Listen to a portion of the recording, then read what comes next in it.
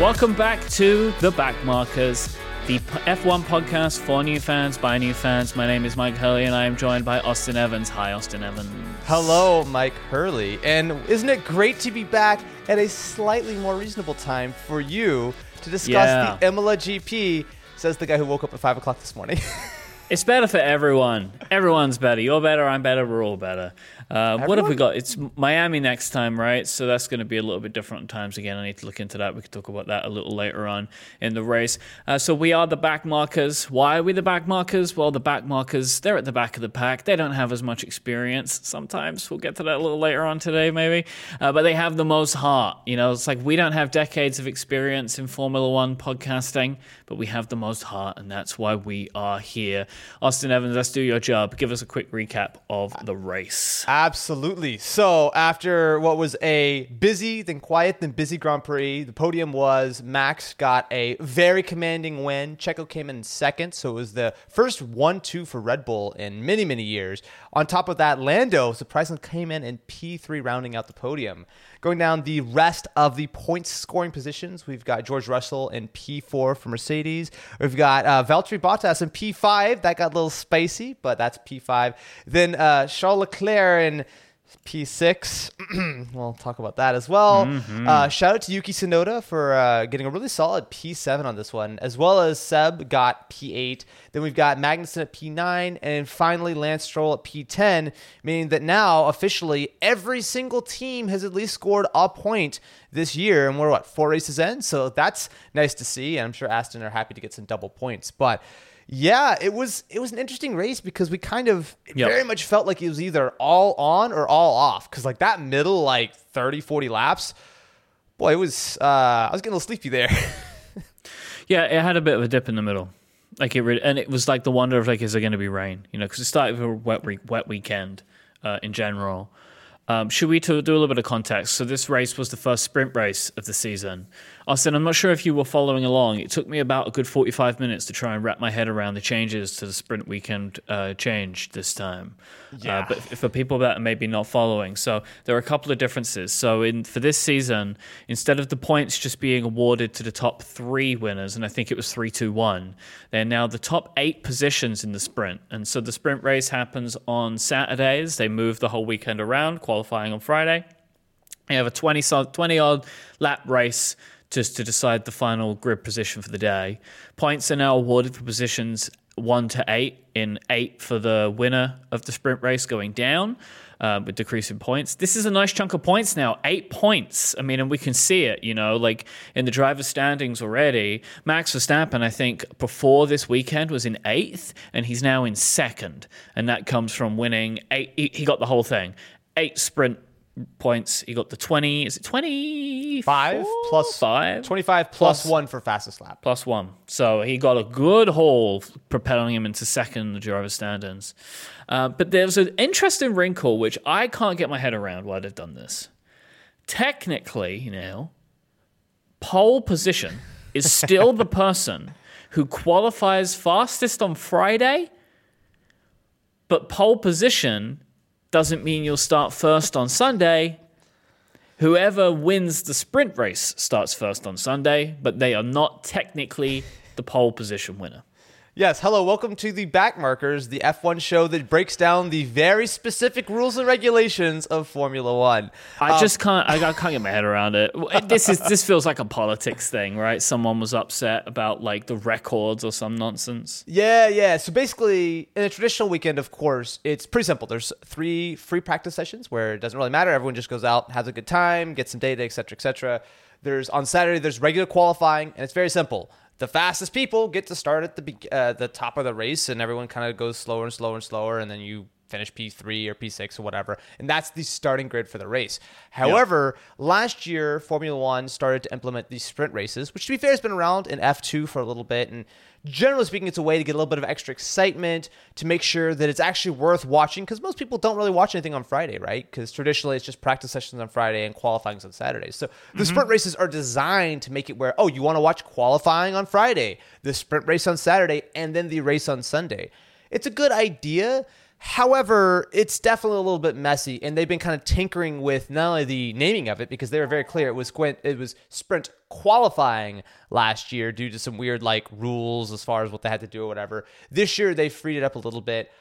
I'm still a little bit mixed on it. I appreciate seeing a little bit of extra racing action, but also on the other hand, it does feel like a little bit of the excitement at the beginning of the race is sort of lost because all the major overtakes and anyone who's out of position for qualifying, generally speaking, kind of got shuffled down during the sprint race. So it's interesting to see, but it's definitely complicated to keep up with who's going to get what points. And then especially when you look at the records, right, of who got pole means nothing compared to who actually started at the beginning of the race because it's qualifying, then the sprint race, then the actual race itself. Yep. I mean, I'm a big fan of sprint races because I just want more racing. Sure. What I like on a sprint weekend, because most of the time I watch qualifying now. And so on a sprint weekend, I get Friday, Saturday, Sunday. And I've said this before many times, and I'm going to say this throughout the history of this show. When people say that like there are boring races, I'm never bored. I just like watching the cars go around the track. Like, because for me, some of the excitement comes from, and we had it today, of like something could happen. And like that sustains me, that even if nothing happens, I'm still like, oh, okay, what can I take away from this whole thing, right? Like, what is the thing that I have enjoyed today? You know, so the sprint race was fun because Max overtook at the end, right? So that added some drama to it. And I understand what people are saying about like, oh, you know, all the sprint race did was neutralize the qualifying. But I don't really see that argument because if the sprint race did it, the race would have done it. Yeah, I mean, really that's how I feel anyway. The way that the sprint races are laid out is essentially like it's just one race and there just happens to be a red flag in like 24 hours in between, right? Like it really kind of, as you said, it kind of neutralizes it in some ways, but in a lot of other ways, it's just a 30% longer race or whatever the actual number is. So it's interesting. I think it was nice to see this weekend because we had sort of a wet qualifying session. Then we had a dry sprint race and then a wet/dry race. So there was a lot of variety there. As far as I know, there's 2 more sprint races this year, but there was talk about maybe even doing as many as 5 or 6 sprint races for next year. So yeah, they wanted to do it this year, but it seems to have been some shenanigans. And that's what, like, I agree with what Feek is saying in the chat. Sprint races are nice to have, and 3 of them per season is like the perfect number. So my feeling is either you do 3 or you just change the format and it's always this. Like, that's kind of how, like, I feel like you don't just keep doing them. Either do a couple, like just a small handful, or make it just the default, this is how the race weekend is run. If you do like a quarter of the races or half of the race, like it doesn't make sense to me. It's kind of like either go all in on this is like the qualifying or do something like reverse qualifying or whatever you want. But like I don't think they should just keep like increasing the amount of differences that occur. Either make it like a special thing on certain weekends or just change the format up completely. Yeah, I can believe that. I mean, the idea behind a sprint race, among all the other stuff, as far as like, please watch all our races, is that you're giving these drivers, 20-something laps to go flat out, right? They don't have to take a pit stop. Like, they can just go flat out. And especially with so many more points on offer, it definitely does seem like compared to last year, there's more incentive to really go for it. If you're P4, most people are like, whatever, I don't care. But P4 pays out a lot of points now. So I agree. I'm okay with the sprint races. I'm still happy to see them. But you're right. If this was every weekend, it might get a little bit grating. But as far as having it kind of, a little extra spice on a few races throughout the year, I am very happy with that. But Mike, there's a lot that we have to go over because not only do we have the qualifying, which is wet, the sprint race and everything, but of course, our good buddy Carlos Sainz got a huge contract extension. There was a lot of talk about whether or not he was going to get it. And so now he's been with Ferrari since last year. He had a contract up until the end of 2022. However, it has now been extended all the way till the end of 2024. So the Ferrari driver pairing is not going to be changing in a hurry anytime soon. And to celebrate, Carlos put in one of the most impressive performances of the season, if not of his career, and made it 3 turns before Danny Rick spun him out. Well, I mean, also, it's kind of impressive to crash both in qualifying and the race. Carlos, man, like I think the commentators were talking about this during the qualifying and the sprint, and it really is true that I think it is a combination of him. He has bad luck, Mm-hmm. and he maybe loses his cool a little bit. Carlos keeps finding himself in this kind of situation. I think most weekends of the season so far, something has happened to Carlos Sainz. You know, like during the whole weekend as a whole. I mean, and when you look at the difference between him and Charles, like Charles is in at 86 points in at first, and then Carlos is at 38 points in at fifth in the standings right now. This was not the weekend for him. I mean, it being in Italy is bad enough, and we're going to get to that. But then for it to be a weekend where Ferrari have like officially to the world been like, we believe in this guy, he's our guy, and then he causes untold amounts of money in damage, I'm sure, right? Like maybe not that much, it wasn't too bad, but like damage money, right? And just no points. Yeah, I mean, to be fair, if you watch that replay, I mean, it was a real racing incident. I do think it wasn't. It was, to me, a little bit more on Danny Rick's fault than Carlos. I don't think Carlos was doing anything wrong. Yeah. He was fighting. I don't really fault anyone. Like, it was just a thing that happened. It's not Carlos's fault. But he keeps finding himself in these kinds of situations, right? This is the problem. Yeah, and it's unfortunate. But that being said, it's a long season. It's very easy to get caught up. I mean, what were we doing last week? But we're talking about how like Max and Red Bull, they're almost out of the championship, blah, blah, blah.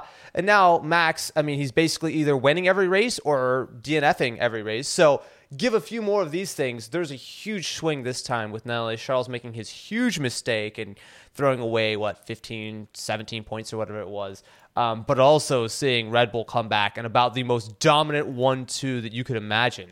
Mike, I'm excited to see this season because I'm not going to lie, sitting there watching the race this morning, I was like, okay, I'm really happy that these 2022 cars can follow so much more closely, especially at a track like Imola, which is really not very conducive to overtaking at all. But seeing everyone just lap after lap right up against each other, really being able to follow, maybe not being able to pass quite so well, but at least being able to follow, it's great. It's really, really exciting. Yeah, I think the pass thing was a bit of an issue with the DRS being disabled for most of the race, which seemed like an odd choice. I don't know what the thinking was behind that. Maybe the race director will give some kind of report later on, but it seemed like that they were maybe being a little too skittish, I think, on keeping it disabled for as much of the race as they did. Because some of the racing did change, but the problem was by that point, I think, because there was no DRS, there was too big of a DRS train in the midfield that had kind of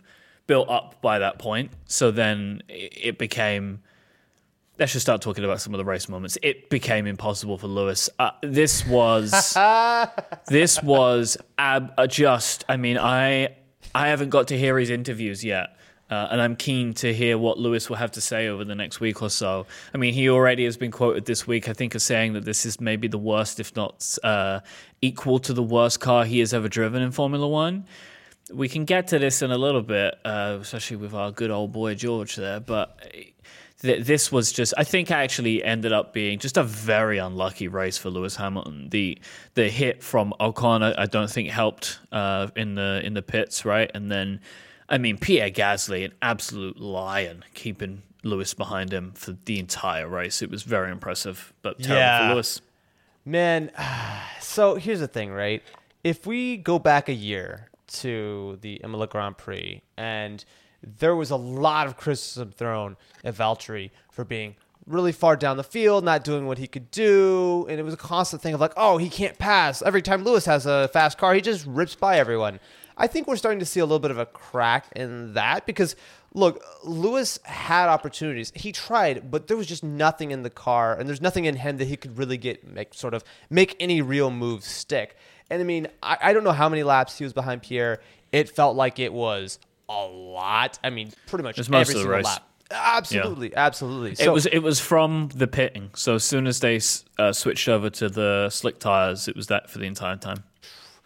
Look, that's tough. And I mean, as far as why DRS was disabled for so long, I mean, again, think back to last year. I mean, that was very famously where Valtteri and George came together. Pretty sure George was trying a DRS overtake on the outside of Valtteri and got a little wet. That was just a bad decision from George. Like that was all that was. George went on the grass and slipped into him. All the way out. Yeah. So I'm sure race directors getting flashbacks of that and like, we're going to leave DRS off for a few more laps. I don't trust these guys, but fair enough. But God, yeah, it's tough. I mean, look, it's hard not to feel for Mercedes when they're behind, but also it's hard not to feel for Lewis, right? I mean, you have to keep in mind that he has been very comfortably the number one at Mercedes for a number of years, ever since Nico left and sort of Valtteri came in the team in 2017.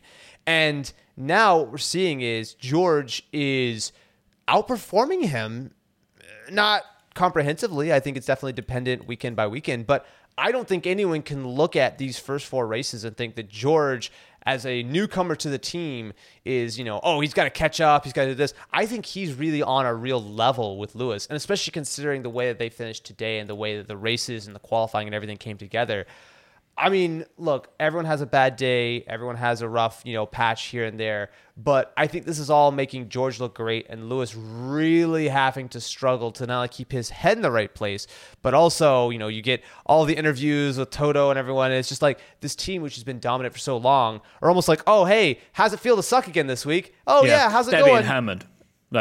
It's got to be, from a mental health perspective, it's got to be really tough for everyone at Mercedes. Because not only are they bad and everyone's talking about it, everyone won't keep saying to them, won't stop saying to them, you're terrible, right? You're not going to win this, right? You've got no chance, right? And it must be hammering them.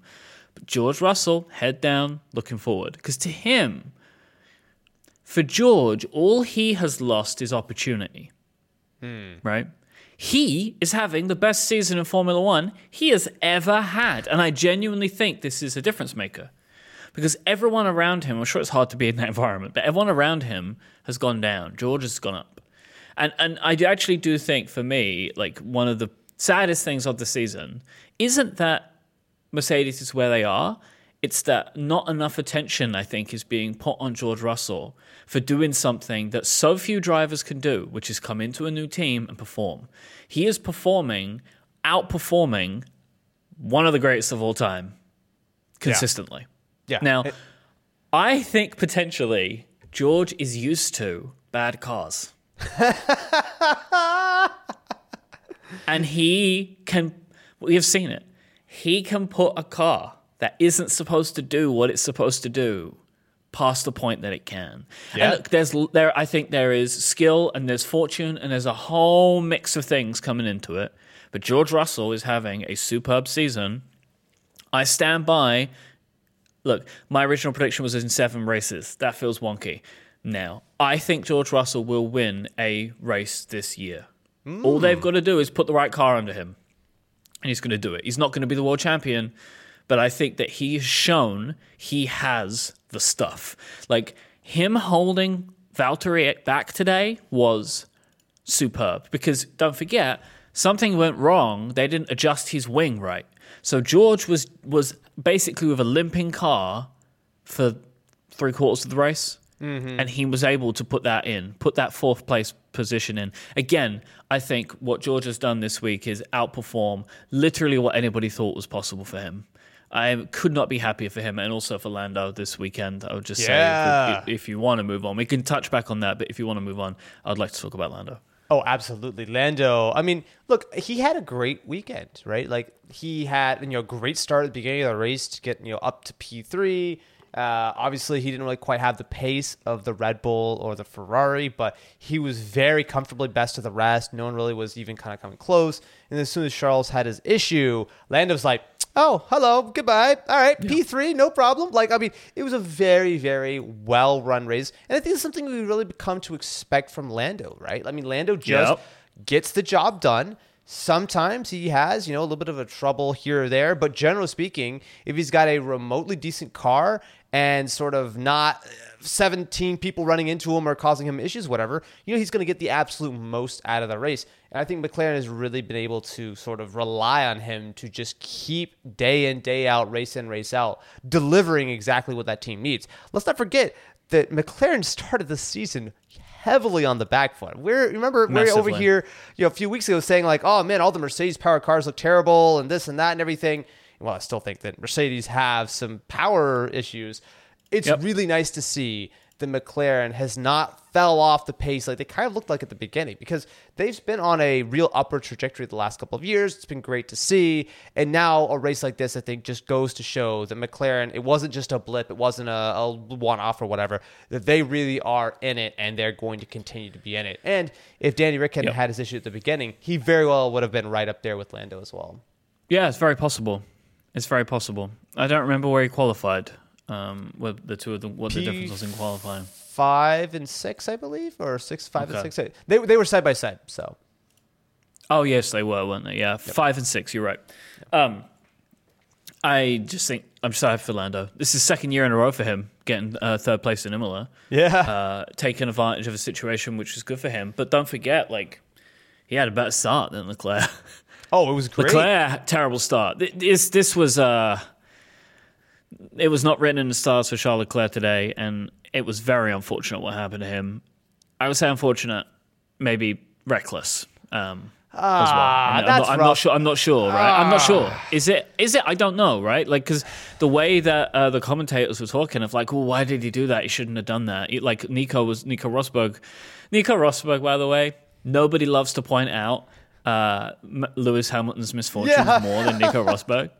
Isn't that incredible? Like, every time they would ask him a question, he'd be like, yeah. But Lewis, by the way, right? Like, just like a complete, it's like, oh, yeah, that's a good point. But have you seen Lewis Hamilton recently? Like, very funny to me. God, yeah, Nico needs to chill.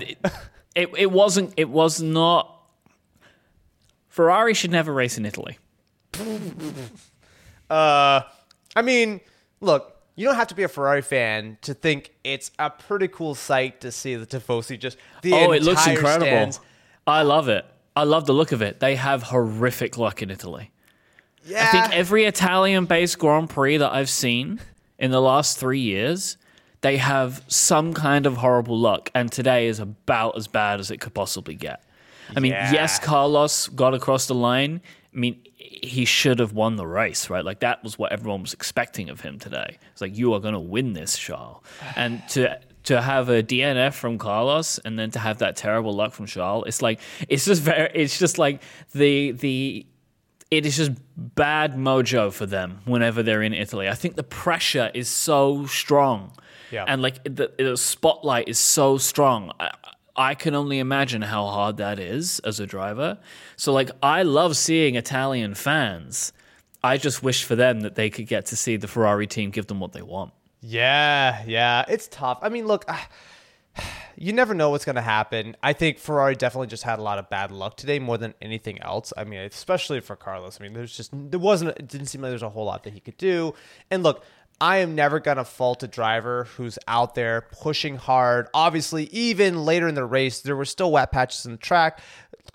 Charles was pushing super hard to get over those curves to try to get a good run. Like, look, I want to see everyone pushing to the max. And if that sometimes means that you're going to have an accident, then that's fine, right? Like, that's just part of it. Obviously, it's not great for Charles. He still has a very comfortable lead, but that very, very huge lead has now come down significantly, and especially considering how early we are in the season, you cannot count out Max and Red Bull yet, right? I still think on the whole of things, Ferrari does have the better overall package in their vehicle, and I still think, obviously, Charles is an incredible driver, but races like this are absolutely what would throw away a championship. And you know, if Charles doesn't win this championship, he's going to look back on today and think this is one of the major times that, if not, he could have done better. At least there were a lot more points on offer if he hadn't made that mistake. I mean, that's tough. But, you know, it's racing, right? I mean, again, I'd love to see... There's a 27-point difference between Leclerc and Verstappen. A full race. That's still a full... Like, Charles could just not show up in Miami. Mm-hmm. He would still have the championship lead. But yeah, but we're only 4 races in, right? Like, Charles was sitting so much stronger before this weekend and should have been. Like, that gap, there should be another 10 points at least, right, between the two of them. I still think Charles Leclerc is going to win the championship. Yeah. If I was going to put money down now, I would say that. I still don't think Ferrari will. I think they'll be second. I do. Like, Yeah. and because this is that thing that I keep talking about. Like, I've been talking about it with Mercedes in mind for me. Of like, they keep getting double points finishes. This is their break for that. They did not get a double points finish today, but like that is what can help them when it comes to second half of the season. If they're able to pull out some podium finishes, it's going to raise the team's stock. And Red Bull, they're at 113 right now, which is great, but they should be way higher than this, right? Yeah. Like if you think this, we're into race 4, and the statistic that everyone keeps talking about is if Max finishes, he finishes first, and that's only been this weekend, right? Yeah. So yeah, Man, it's tough. I mean, I've got to say, Red Bull is looking strong as a team. I still think Ferrari has the better overall car, though, right? Not only just counting Red Bull having the reliability issues, but generally speaking, it does seem like Ferrari just have a more well-rounded package. But that being said, what you're seeing is the Ferrari crew are having sort of more driver-based issues, whereas the Red Bull actual drivers have been pretty much on point. They've only been let down by their cars, right? So give it a few more races to see. But that being said, can we just give a shout out to Checo? I mean, he had a rough qualifying, but came back in the sprint race and absolutely bossed it in the race. He completely sort of was Max's wingman, held him up, made sure that he was able to keep that very comfortable race distance. And then on top of that, Max obviously did an incredible job. But I mean, who's surprised at this point? But looking at the two of them together, they're looking much more cohesive. They're looking like much more of a real solid team compared to last year. And I think a lot of that is just because this car seems to suit both drivers equally well. Whereas in the past, it really does seem like the entire Red Bull team and that car was hyper specifically designed for Max and Max alone, and Checo was never super comfortable with it. But nowadays, it seems like they've got a nice car that everyone on that team is enjoying driving. But this goes back to what I was saying earlier, though, about it usually takes drivers a season or so to fit in, you know. Yeah. And there's always that conversation. You know, I remember it with Checo of like, he's still trying to get used to the car, right? And this is why I'm so impressed by George, genuinely. Like, yeah, I'm so impressed with him that he is able to do something that Lewis is not able to do right now for whatever reason that is. What else do we want to... Is there anything else from the race that you wanted to touch on? I mean, so the DRS thing was weird. I mean, we just have to keep in mind, Imola is not a great track for overtaking, right? This just has always been the case, especially when you go back to, you know, in the early days, you know, in the 2000s and before, when this was part of the regular circuit sort of rotation. I mean, you would see very, very little overtaking then, right? So it's just not a great track for overtaking. That being said, though, seeing that DRS train, or I guess the non-DRS train, of everyone being able to follow really closely but not actually sort of pass, that was interesting, right? Because it was great to see everyone stick so close together. Obviously, you know, most of the TV coverage was on Lewis as well as Pierre, but there were a bunch of other people in that train, including Albon. Way too long. The coverage on Lewis was just ridiculous at a certain point. Like, at one point, I think they were talking about Lewis. They were talking about George and Valtteri and showing Lewis. And it's like, how many times are we going to watch him get close to Pierre and pull away? Like, it was egregious today. Like, I get the point of, like, if you can catch that moment, awesome. But look, there are so many things you throw to replay on. We did not need to watch Lewis fight and struggle so much today. It was not to anyone's benefit, really. Yeah. Well, so the thing to consider, apologies. Yeah, there Problem we go. being live. There we go. Look, I held it for as long as I could. But the thing with the way that the TV coverage works, right, is that the commentators and the actual like TV directors are totally separate, right? So that's the world feed that goes out to everyone. So that's decided by a completely different team than like the Sky team or whoever is actually doing the decided by commentating. F1, right? F1 are deciding what they want to be shown. Exactly, right? And so the commentators, they're watching the screen just like we are, and they just have to talk about what they're seeing, right? They have very little sort of ability to impact what we're actually sort of looking at as far as the feed. So for them, especially when it comes to 20 laps of Lewis and Pierre, there's not a lot that they can say. But yeah, that's, I think, more on just the TV director. But to be fair, I mean, you're right. Every lap, it seemed like Lewis could do it. He could do it. Yeah. And there wasn't a lot of other action all around. But I think there's definitely still, like, because everything is still so fresh with, you know, obviously Mercedes being so far off the pace compared to where they were in the past, there's still a little bit of a a fascination I think a lot of people have with like, oh, look at Lewis Hamilton, P13, ha ha ha ha ha. Yeah. Like it definitely feels like that's kind of still. I mean, the there's a fascination with him no matter where he is. Yeah, Because he's Lewis Hamilton. Yeah, but I think a little bit more so. People love to laugh at someone who's not The performing. funny thing, though, I mean, I have, my opinions on a lot of this kind of stuff. I think my opinions on Lewis are seen as spicier than others, but even though but I don't understand why. It's weird that, like, the same people that want to see Lewis do bad are also the same people that get annoyed that they have to see it, which is, like, a very strange, like, you want it, though, so why don't you want to look at it? It's a very funny thing for me. Yeah, well, you know what? I mean, when it comes to, like, this reminds me a lot of Seb, right? So, for context, especially if you're a newer F1 fan, Sebastian Vettel won 2010's championship, 2011's championship, 2012's championship, wait, 2010, 2011, 2012, 2013? Wait, he won 4 in a row. It was 2009? No, 2010, 11, 12, 13. Yeah. In that time, he was, I don't want to say hated, but people were over it. People were tired of seeing him win. They were tired of seeing Red Bull win. Every little thing about Seb's personality was starting to kind of grate on people's nerves. It's easy to forget now because I think Seb is probably one of, if not the most popular driver in the field. I think most people, are rooting for him. Everyone's like, "Oh, Seb's such a great guy." Nice guy, Seb. Yeah, absolutely right. And he has a lot on and off track. Like he seems like a great guy, but it's easy to forget that for a long time people were like, "Oh, not another year." Blah. Like it was one of those things. So I think it's like right now, after seeing so many years of Mercedes and Lewis dominance, I still think there's a lot of that inbuilt, just like, oh God, I just want to see someone else win. I just want to see something else. But in reality, it's like, you got to imagine for a guy like Lewis, who has been obviously incredibly fortunate to not only have an incredible amount of talent, but also for almost his entire racing career in F1, at least, has been in really, really top-tier machinery. Yeah, there were a couple of years toward the end at McLaren that weren't super, super strong, but generally speaking, I mean, it should say something that he's won a race in every single season that he's competed in since 2007, I think. That's impressive. That's a really, really impressive run. I think this is the first time in that whole time, and even he sort of alluded to this a little bit of like, this is one of, if not the worst cars he's ever had to drive as far as how far it's off the pace.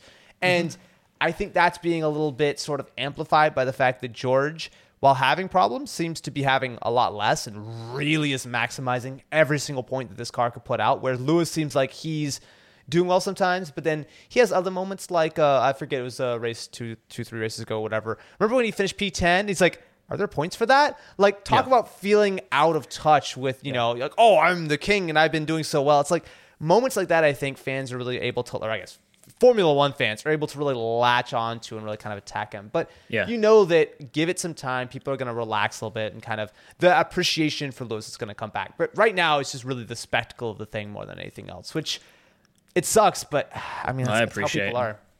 I appreciate him. There are a lot of Lewis Hamilton fans. There are a lot of Lewis Hamilton fans, but there's a lot of vocal non-Hamilton fans. Yeah. Favorite back marker of the race? Who are you going to give it to this week? Oh, Lewis Hamilton, of course. His racecraft was phenomenal. You're such a troll. No. For me, it's got to be Pierre, which is a little bit of a hard one because on one hand, Pierre didn't make much of an impression on the race, and Yuki did much better, but Yuki wasn't technically a back marker. And Mike, for the very rare opportunity, I'm actually going to follow the rules of what the back marker of the race actually means.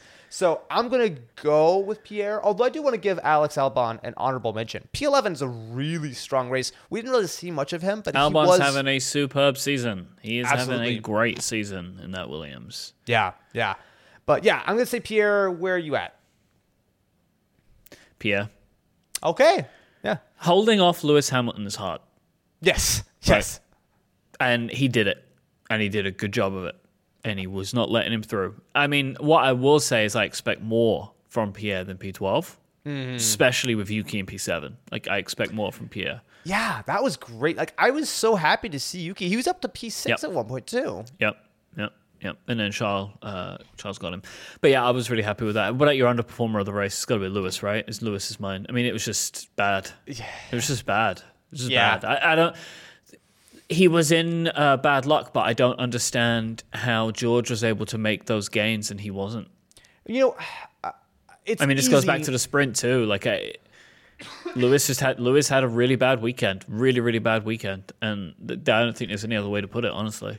Yeah, it's easy for us sitting at home on our couches to be like, well, Lewis didn't really try to send it that hard, but I don't know the reason. I just know it didn't happen for him, right? Obviously, that car is not great, right? And to be fair, I don't think Mercedes have ever actually been great in traffic. It seems like it's been a pretty constant kind of issue, and especially the way that the AlphaTauri and the Mercedes lined up, it just didn't seem like Lewis ever really had a shot. That being said, though, out of all the laps we saw him following, I don't think I saw one time where he's like, all right, I'm going to go for it. He's like, nah, I'm fine. No, I don't agree with you. There were a couple. There were a couple. They weren't enough, but there were a couple. But I don't think he could get enough. I guess. I mean, it was cool to see, but the context around all of this was that they were in the middle of the train, right? Because Alex was ahead, I think, what was it? Stroll was also, I think, at the front of that train. So it's just like everyone just followed around the whole time, very much like kind of the old school DRS train. So it's like, it sucks, but I think once you get in there and it's clear that no one has the performance to really kind of pass, the rain's not coming, there's no strategy. It's just everyone just holding station. It's tough because there's really not a whole lot you could do. But on the other hand, it's like, it's Lewis Hamilton. You kind of expect him to do something. Like, come on, something, right? Shout out to K-Mag. Kevin Magnussen gets scoring points again. And at ninth, he has his best qualifying ever at fourth. Qualified at fourth. Great weekend for Kevin Magnussen. Great weekend for him. Absolutely. I mean, he was running right up there after that first sort of initial incident. But obviously the Haas, while it's decent, it's not a top 5 or top 6 car, right? I think he was able to drag about as much as he could out of it. I guess if we're going to go and give a couple of honorable mentions for underperformers, I do think Mick deserves a little bit of an unkind shout out. He had opportunity this race. He started P10, which is his best grid positioning yet. However, he got caught up in that initial sort of accident, which I believe he was the one who tagged. Did he tag the Alpine? I think he was the one who tagged Alpine and knocked Alonso and then span out. Right? Yeah, he was the reason for Alonso's car exploding into 1,000 pieces. Not for the first time this year. No. Also, Danny Rick, I think, needs, as Kem was saying in the chat, Danny Rick, I can't blame him for that opening thing. I do think it was his fault, but like that was fair enough. It wasn't a huge issue. I mean, it was close racing. But after that, he was nowhere, right? I mean, he got a little lucky because McLaren pulled him in early and he was able to jump a couple of positions for the pit stops, but it just wasn't happening for him. He was not able to make anywhere near the progress that Lando was. And it almost makes me wonder, like, if Carlos was actually able to get his car out of the gravel, would he have been able to make it all the way through? Or would we have also been stuck kind of in that midfield? Something tells me that Carlos would have been able to work his way through, but it was tough for everyone to pass today. Yeah, it was. I think part of that was the DRS thing, for sure, right? Like, was holding him back, wasn't letting him make the gains. Yeah. Mick had a bad weekend, couple of spins. I think he span out in either the sprint or the qualifying too. I think it must have been the qualifying because he did all right in the sprint. I think so, yeah. I mean, like, he's still finding his feet, right? But he's having a much better season than he had last year. That's for sure. And I think it helps that the Haas is performing well. Yeah. Way better than anybody would have expected. He just needs some points. He needs a point. Just a point, please. Him and Latifi are the only drivers not to get a point so far. Yeah. Yeah, and I would take a bet of Latifi not scoring any. If I was going to say one of them, I think Mick will pull something because I think he's just got a better car. Yeah. And Albon is squeezing everything possible out of that Williams right now, which is fantastic. It's so good to see. Like I mean, Alex had a whole year out of F1. Right, went straight from one of the top teams, Red Bull, being dropped completely out of the sport, back up into it. And I think he's really doing his best George Russell impression right now, right? I mean, he is delivering the exact same kind of performances that George was able to pull out of that Williams, consistently in the mix when the car really doesn't deserve to be there. It's great to see. I really hope that Alex is able to either stick around Williams for a while or who knows, maybe even kind of work his way back up. Because I think he's clearly proving that he has got the talent to at least deserves something in the midfield. I mean, he's there been are doing going to be a really lot solid of decent spaces, though. I mean, there is a trend in the last year of a lot of teams tying up their drivers for a really long time. Yeah. So I'm intrigued to see how that's going to end up playing out as the rest of the season develops. What's your favorite thing from the race?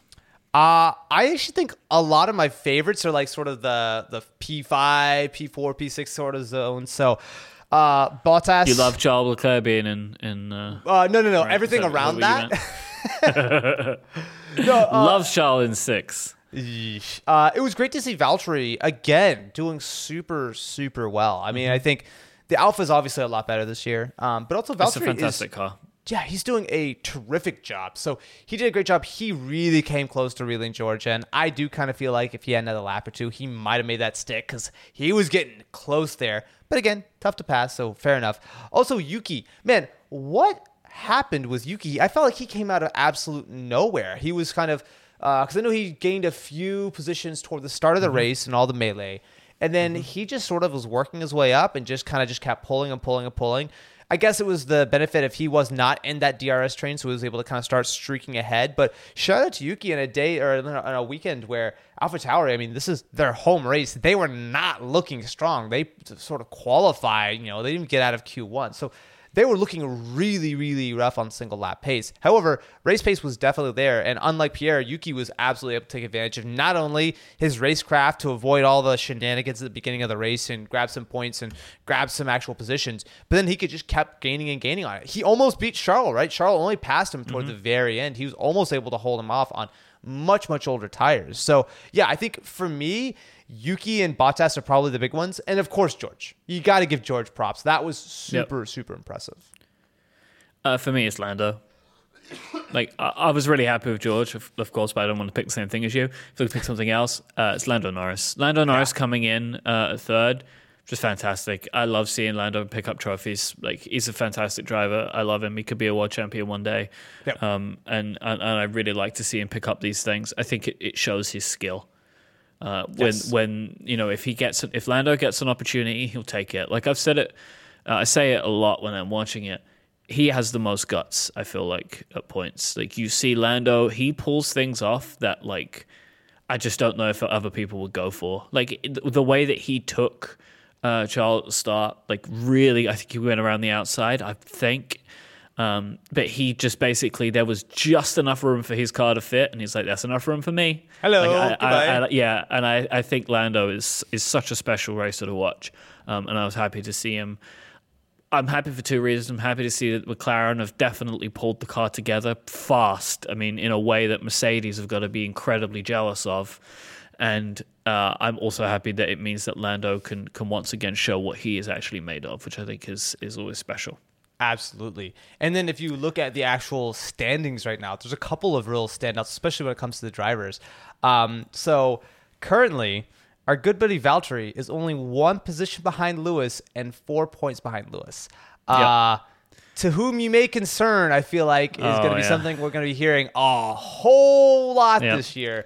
Because I honestly think that Alpha is, on the whole of it, maybe a slightly better car than the Mercedes. I think the Mercedes is still a faster car, but it seems more inconsistent. They're having so many more issues sort of firing their tires up and everything. Like when everything's working well, the Mercedes, I think, is faster. But that Alpha just seems to be a slightly slower Ferrari or something. It's just solid. It's been doing well. Obviously, Zhou Guanyu has been having some issues with it, but he's a rookie. It's fair enough. And also he's had his fair share of bad luck. But Valtteri is just in there, race after race, delivering pretty much the maximum that car really feels like it could possibly do. And it's great to see. I think Valtteri is absolutely flourishing in his role. And I mean, it's hard to imagine. I'm happy for him. I'm really happy for him. He had a tough job. And I think there was a concern that Valtteri was now going to slip into the position of, oh my God, I'm blanking, Raikkonen, into Kimi's position. Yeah. Of remember how great he was? Yeah. That was kind of the feeling around Kimi for years of hey, look, he still got it. When he would do something. And it kind of, I don't know, I found it a bit awkward for Kimi, right? Because it was just purely the guy was older, great racer, but his car wasn't enough. Like the Alfa Romeo was just not good enough. The Alfa Romeo is now good enough, and so Valtteri is able to still show what he never lost, right? In that he is a world class driver. Alfa Romeo will not catch Mercedes though as a team, and that's purely because they have a rookie, right? So I understand what you're saying about the car being good, but I don't think that's going to play for the long run. No, I don't think so. But so far, Valtteri has been doing a terrific job in a way that George has, and I think Lewis has maybe not quite gotten the maximum out of his car, I think would be fair to say, which, again, it's the spectacle of the thing. Everyone's like, Mercedes, oh my God, Lewis Hamilton's not in P1, what? Is this even possible? Am I watching the right year of F1 coverage? Is this an impression of me? Is this what this is? No, of course not. Well, something I find really interesting, the Ferrari, when you look at it, also looks like it's really suffering of porpoising. But they're able to control the car more. But it looked like it was suffering on the main straight just as bad as the Mercedes. Yeah. But for whatever reason, their car can just handle it. I think one of the things I keep hearing them talk about is that there is a thing where it's a concern of the drivers that they can't handle the car when they're in that moment. That might be a difference maker between George and Lewis, right? I don't know. Sure. Maybe George, younger, hungrier, maybe. I don't know. Feels like he's got less to lose. He has been shaking around an extra decade. Yeah. I mean, I don't know, right? But because this is something I keep hearing them say of that there is a thought, there is a belief that it is a concern of the driver that they can't control the car. Yeah. Maybe George is more willing to be dangerous with it. I don't know. Right. George Russell, willing to be dangerous. I'm being serious. Maybe that there is an element of, and this goes back to what I was saying earlier, which is my new little thing that I might think a little bit more about, is that maybe the potential difference is that Lewis has been used to a better drive. Yep. And George hasn't. And so weird things happening is more George's scene. This is what he knows. Yeah. I don't know. It could be a reason, or it could just be pure luck. We're going to have to see how the next few races go on. By the way, the next race, we're back in the old USA, right? They're building Miami. Baby. Have you seen any of the images of Miami? They're building a marina inside of it, Austin. Have you seen this? Actually, they're building a fake marina in the middle of the track. Wait, actually? I'm being deadly serious with you. With boats? Yeah, they're putting some boats in. And I don't think they're real boats. And it's not attached to anything. It's just water. They're just building it. Yeah, so it can look like it's on a marina. Okay. Isn't it in a football stadium? Maybe. I don't know. Take a look at it, man. And they have Okay, so you can get the Marina Grandstand is a part of the track where they are building a fake marina. Watch the inaugural Miami Grand Prix from a seat in the Marina Grandstand. That sounds lovely. Look, I'm, of course, very excited for 7 to 8 U.S. Grand Prix per year. I'm really excited for the future of Formula One, and all these stupid European races go away because who wants to watch those? You're really out for me today, aren't you? You really are. I don't know what I did to you. I'm not sure what I've done to you. But, I am looking forward to seeing the race. I'm always excited when we go to a new track. The Miami Grand Prix doesn't look like the most inspiring racetrack I've ever seen in my life, but you know what? It's one thing to look at a layout and be like, that looks whatever, and then actually see the racing. So hopeful that it'll be exciting. I'm never a huge fan of Miami itself. I still think Vegas is going to be a much bigger spectacle, but I'm happy that there's a marina so that we can see water because that was cool. I'm not even sure if there's going to be water in there. It might just be painted blue. We'll find out. I mean, but that's in 2 weeks, right? 2 weeks, yeah. So no race next week. So everyone in the U.S. like me gets to sleep in for a weekend, which is going to be really nice. But there will be no race next week. There will be the Miami Grand Prix next week, 2 weeks from now. And fun fact, if you are in the States, it's actually going to be broadcast on regular ABC TV, which means that it's probably going to be a much, much higher viewership number than traditional races ever get. Obviously, it's better timing as well. Are you excited for the Crypto.com Miami Grand Prix? Oh, boy. I love Crypto.com Arena with all the crypto sponsors. I really feel like crypto is just the new cigarette branding. It really feels like that's what's happening right now. I think every team has some form of crypto sponsorship, and I think that's only going to continue. There's one team that doesn't. I don't remember who it is. I think out of everyone, I think it's maybe, I don't know who it is, but I think there's one team who currently does not have a crypto sponsor. Yeah, exactly. I think it's Williams, actually, maybe. Yeah. Well, it definitely won't last. Yeah, so that race for me is at 8:30 p.m., which I think is pretty decent. Oh, that's not bad. Yeah, I'm happy with that. I'm excited. Yes. Do you want to go through some listener questions before we bounce? Yes, I do. Right. So we have some comments and questions from listeners, which we collect. I pick some out as we're live from the live chat. If you're saying, hey, live, I'm listening to this afterwards, you can come and join us live on YouTube as soon as we can after every race weekend on the race on the Sunday.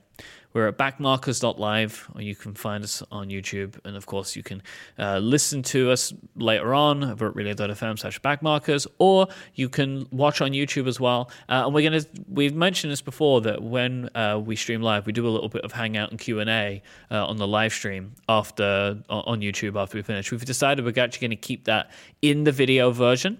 So if you want a little bit of extra hangout time with us, come check out the video on our YouTube channel. We're going to leave that in from now on. So Tony Skeeter pointed out that Toto apparently apologized to Lewis over the team radio for the car.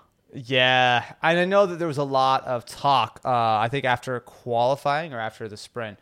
Lewis was like very animatedly talking with Toto, and it seemed like they were not happy, which fair enough, because I wouldn't be happy either in that kind of scenario. Yeah. But I mean, people try and make it out like now they're villain, like they hate each other, like rather than they're just upset about the situation that's going on, right? Which is it's like a fun thing. If I'm Toto Wolff, I'm nervous, right? Of course, you don't want an unhappy Lewis Hamilton on your team. Nope, he is under annual contracts every year he signs. No, actually, I think Lewis is on through next year, isn't he? I don't remember. I think he's under through the end of next year, but we'll see. Nevertheless, you don't want it, right? Yeah. You don't want it. Tableau Tim said, Red Bull have experience chasing a championship and generally are a better drilled team. Checo really has made them a fully functioning team. I think that is a fantastic point that I wanted to mention. You know, we've spoken about this before, and I think this is something that multiple seasons of Drive to Survive have focused on, that there's never been somebody who can match up to Max, and that Red Bull is always looking for that person. They have found that person in Sergio Perez, which is unbelievable considering Sergio Perez was... He kept a race seat by the skin of his teeth. There was no seat for him, and it was just where the chips fell that it ended up that he could get it. Mike has confirmed, by the way, contract till 2023, so thanks to Mike Bella in the chat. That's for Lewis. But yeah, Sergio is fantastic.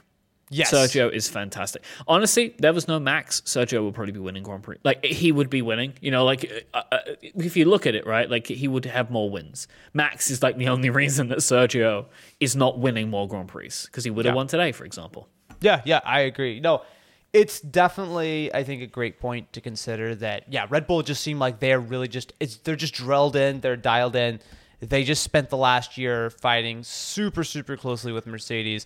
Nothing against Ferrari, and I don't think that a lot of these mistakes are Ferrari just being kind of loosey-goosey or whatever, but I think Red Bull are just operating super efficiently across the board right now, short of their car exploding every other race, but outside of that, they've been doing really well, and I do think we're starting to see the fruits of that labor, whereas some of the other teams are starting to crumble and crack a little bit. But it's one of those things where, with the budget cap existing the way it is, right, these manufacturers, Red Bull, Ferrari, Mercedes, they can't just spend their way to, fixing their cars and doing everything they can. Everyone's very much limited, which is part of the reason why we're not seeing Mercedes every race throwing 100 parts on the car and trying to fix it.